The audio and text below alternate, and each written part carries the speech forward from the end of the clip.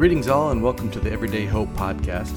Thanks for joining me again. Big shout out to all of our friends north of the border, hey? Greetings, Canada. By the way, did anybody notice that September is just about over? You know, I'm usually not that excited about the roller coaster of life racing toward the close of yet another year. But boy, I am not going to be sad to put 2020 in the rear view. Let's be honest, 2020 is like the Geely of years. But look, we're talking about Revelation, right? And this book is so much about understanding victory during tough times. It's about knowing the truth that when things look bleak, God is still in control and still wins in the end. We have that future victory in the bank right now, so yeah, 2020 can't defeat us no matter how much it stinks. Now, our introduction to Revelation so far has covered the messages to the seven churches, which were designed to encourage us and admonish us and lead us in the way in which we should go. You may have heard other preachers talk about these messages as the 7 stages of the church throughout history. You may have heard some preachers talk about them being to specific churches only and having no relevance to us or to the rest of the book. But I believe, and the text bears it out, that these 7 messages are to the whole church, everywhere, at all times. And if we spend too much time trying to fit them into a dispensational box, we might miss what God is calling us to do and be. So let's review them one more time. In these messages, Jesus calls his church first to love, because sound doctrine without love is not sufficient. To endure, with the promise that God will walk with us and give us eternal life. To obey, because sound doctrine still matters. To submit, because how we act matters. Right and wrong still matter to God. To follow, because lip service faith is dead faith. Faith is about how we live. To trust, because God has opened a door for you that no one can close. And to believe, because religion without faith in Jesus is useless. Being church means being the assembly of God's people, and Jesus has shown us in these messages how we ought to practice that. But the revelation of John does not end in chapter 3. It goes on. The revelation goes on, and the message to the church goes on. Remember that there isn't some invisible the end after chapter 3. The whole book is a letter to the churches. So think about what we've discussed about the 7 messages to the church. Based on that, what would you say Revelation was about? Now, I hope most of you would say how the church ought to look, or God's promises to his church. So far, John's vision has been a fairly practical one, in which Jesus has taught us what it means to be his church, and how we ought to conduct ourselves in a world that often disapproves of us. I had a pastor once who used to talk about a lean versus a luxurious interpretation of Scripture. His point was that the soundest interpretation of Scripture allowed the text to speak, without bringing a bunch of outside stuff into it. In theological circles, they call this eisegesis, reading meaning into the text. What we want to do is exegesis, reading meaning out of the text, letting it speak to us instead of telling it what it ought to mean. For example, interpreting the 7 messages as 7 stages in the history of the church requires us to bring too much into the text that isn't already there. And we should always be cautious about reading stuff into the text instead of extracting meaning from it. A dangerous side effect of this, for us here in Revelation, is that having already brought so much baggage to the first 3 chapters, it's easy to apply some well-known chronology to this section and to see chapter 4 as a completely future event. Since the church appears in heaven in the future in chapter 4, and the 7 churches represent the past stages of the church in history, some people insist that the rapture actually occurred in the white space between chapter 3 and chapter 4. And you can see how they got there once they've missed the messages of chapters 2 and 3. As we come to chapter 4 and the scene of worship in heaven, we understand the 7 messages as a word from our Lord to the church in every age about what it means to be the church. With this context in mind, and in light of that practical interpretation, it seems silly to even argue whether or not the rapture occurred in chapter 3.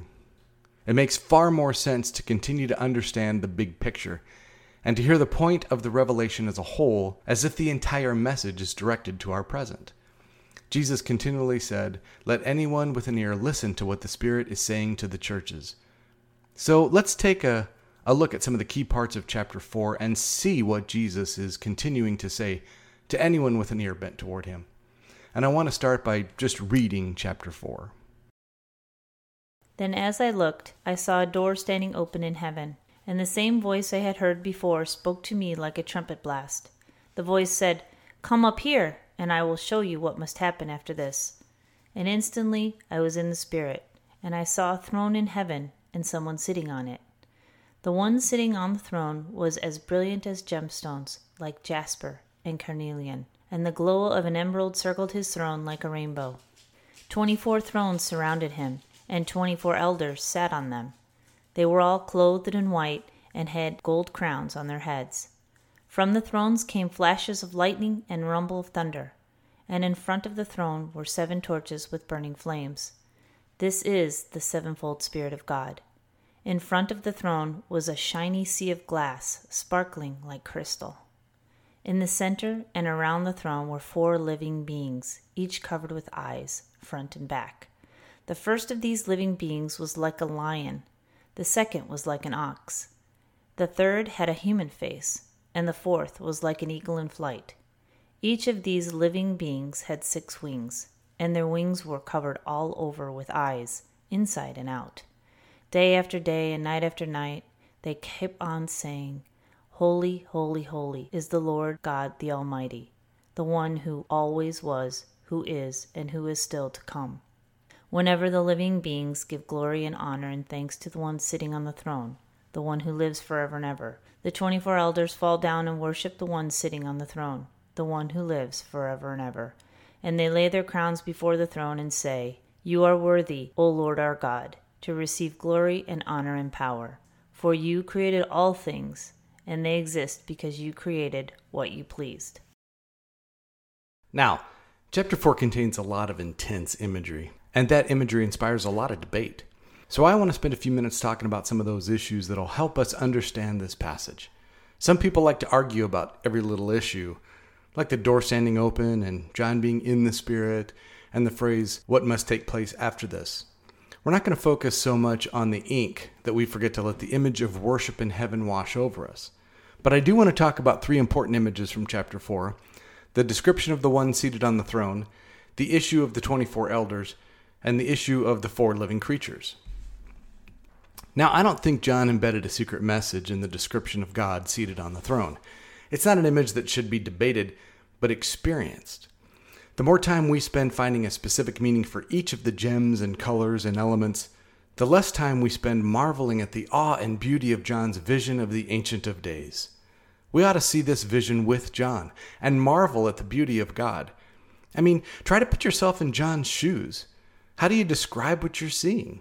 God is so beautiful and so brilliant, and John uses the only language beautiful enough to even begin to give folks an idea of what it was like.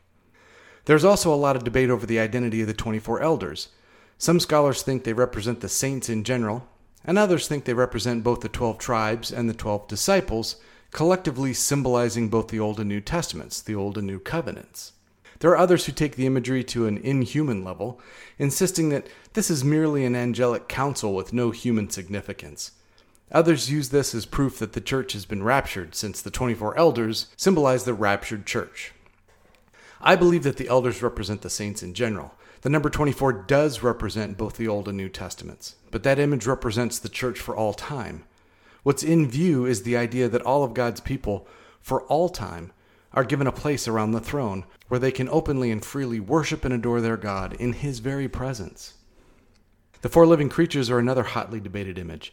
They may represent creation collectively, implying that all of God's creation gathers around His throne and worships Him. Or they might symbolically represent the Numbers 2 situation of the people of God gathered around the tabernacle in 4 camps, to the north, the south, the east, and the west. Some Talmudic teaching supports the idea and ascribes symbols to the banners of the 4 camps that represent these 4 creatures. In either case, what you see is all represented quite nicely. Combined with the angels and the 24 elders, the image is stunning. This is the picture of everything and all things doing the only thing that can be done when the Ancient of Days is in the hizzy. Fall on your face and worship Him. Even the rocks will cry out.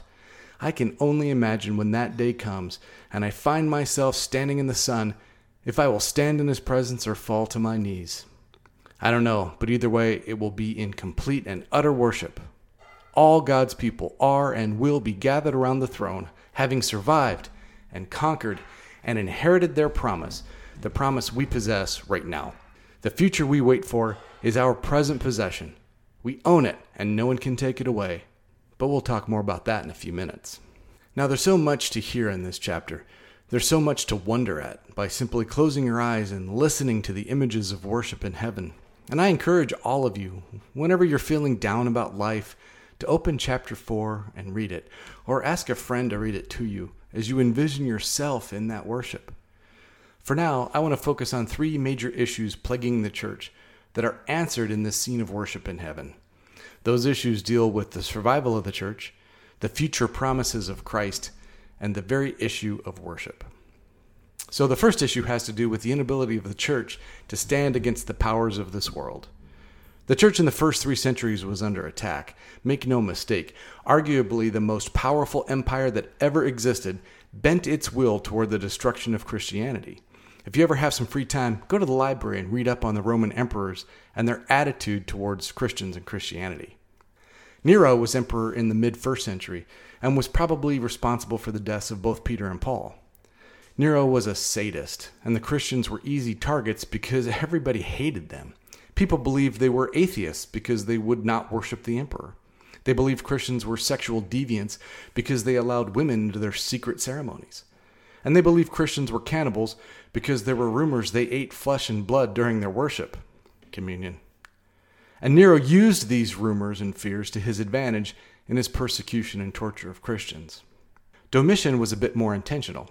Toward the end of the 1st century, he instigated government-sanctioned violence towards Christians in an effort to stamp out the movement. Revelation was probably written during his reign. Now, Trajan's persecution was more casual.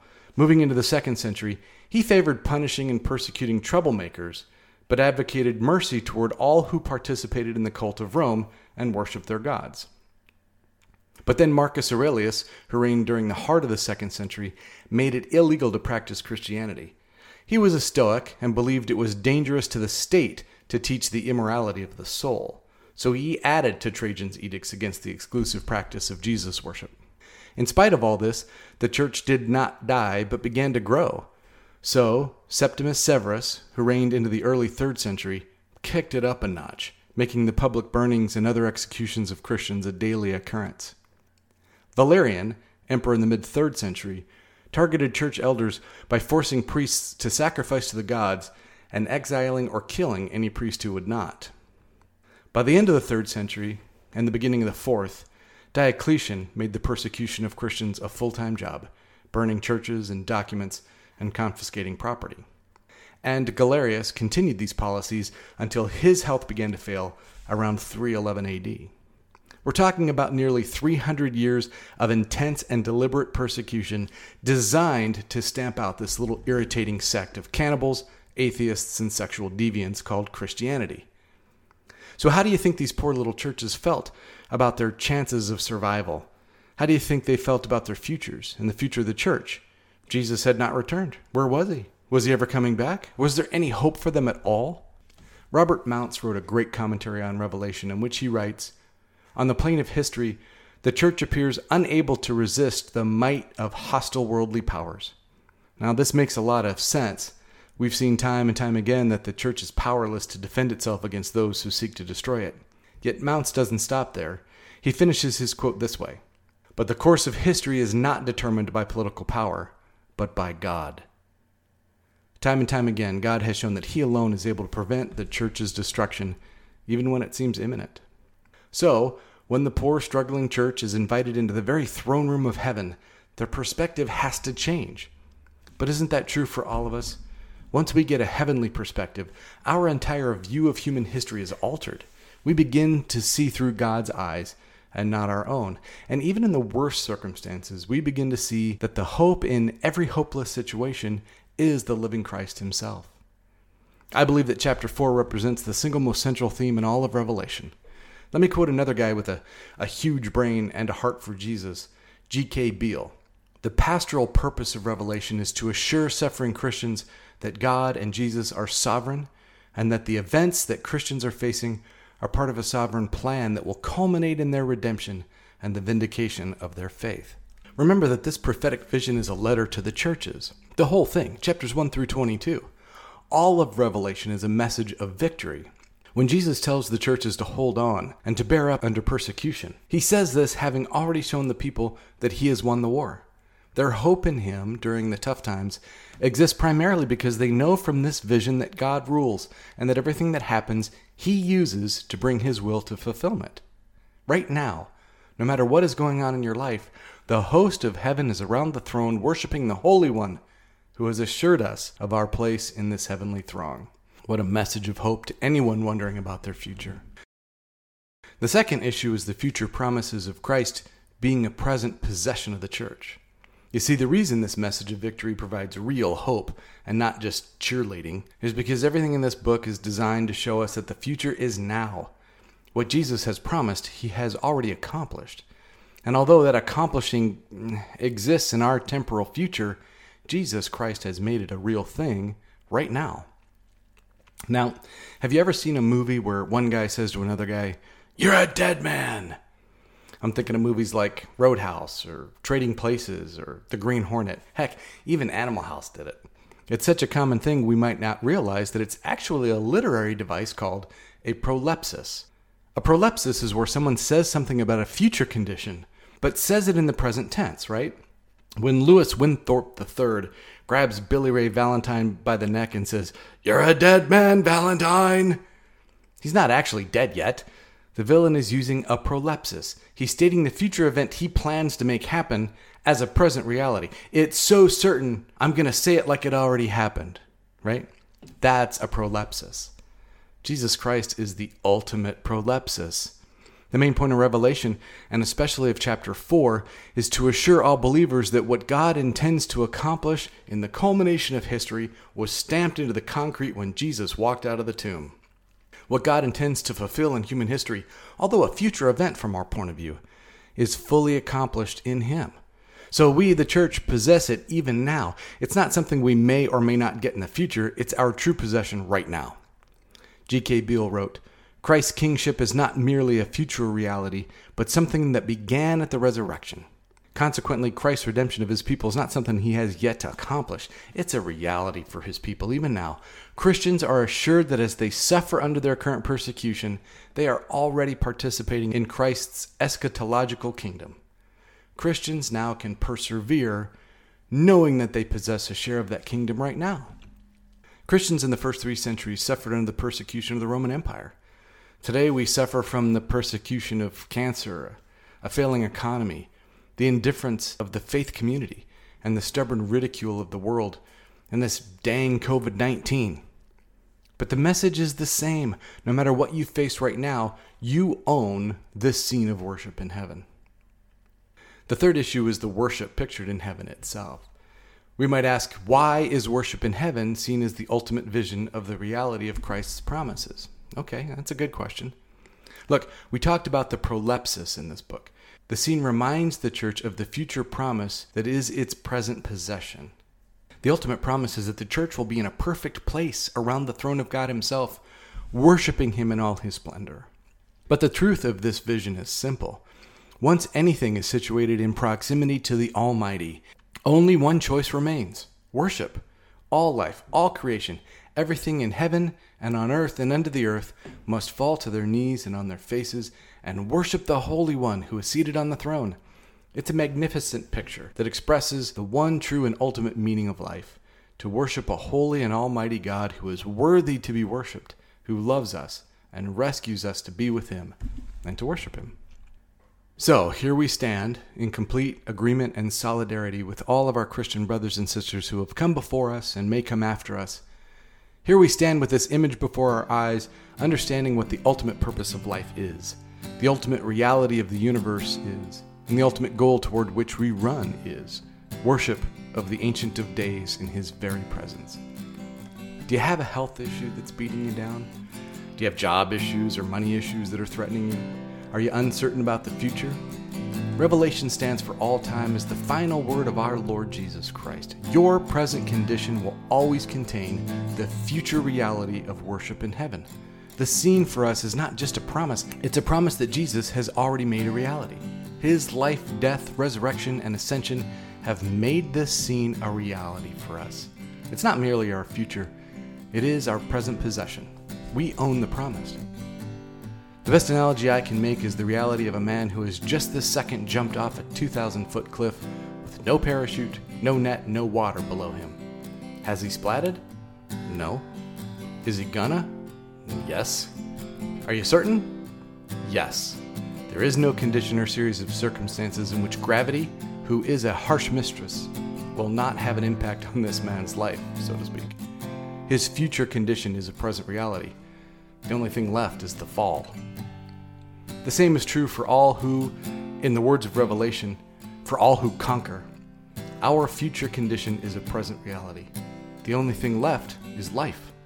And there is no condition or series of circumstances in which Jesus Christ, who is our living Savior, will not have an impact on our lives.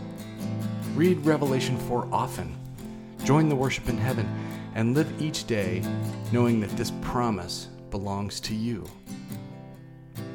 All right, I'm going to pray for you right now. And as always, I want you to be safe. God can hear you with your eyes open, so keep your eyes on what you're doing and let your hearts pray with me now. Father, we thank you so much for the promises you make and that you make real for us. Life is so uncertain right now. We're in a bit of turmoil. This world seems to be going crazy. But when we hear your words and see the worship going on in heaven, we are encouraged to know that you have made this real for us. Lord, walk us through each day and protect us and guide us and lead us. We pray all this in Jesus' name. Amen. All right, I'll see you next time when we talk about the scroll and the lamb in chapter 5. Peace.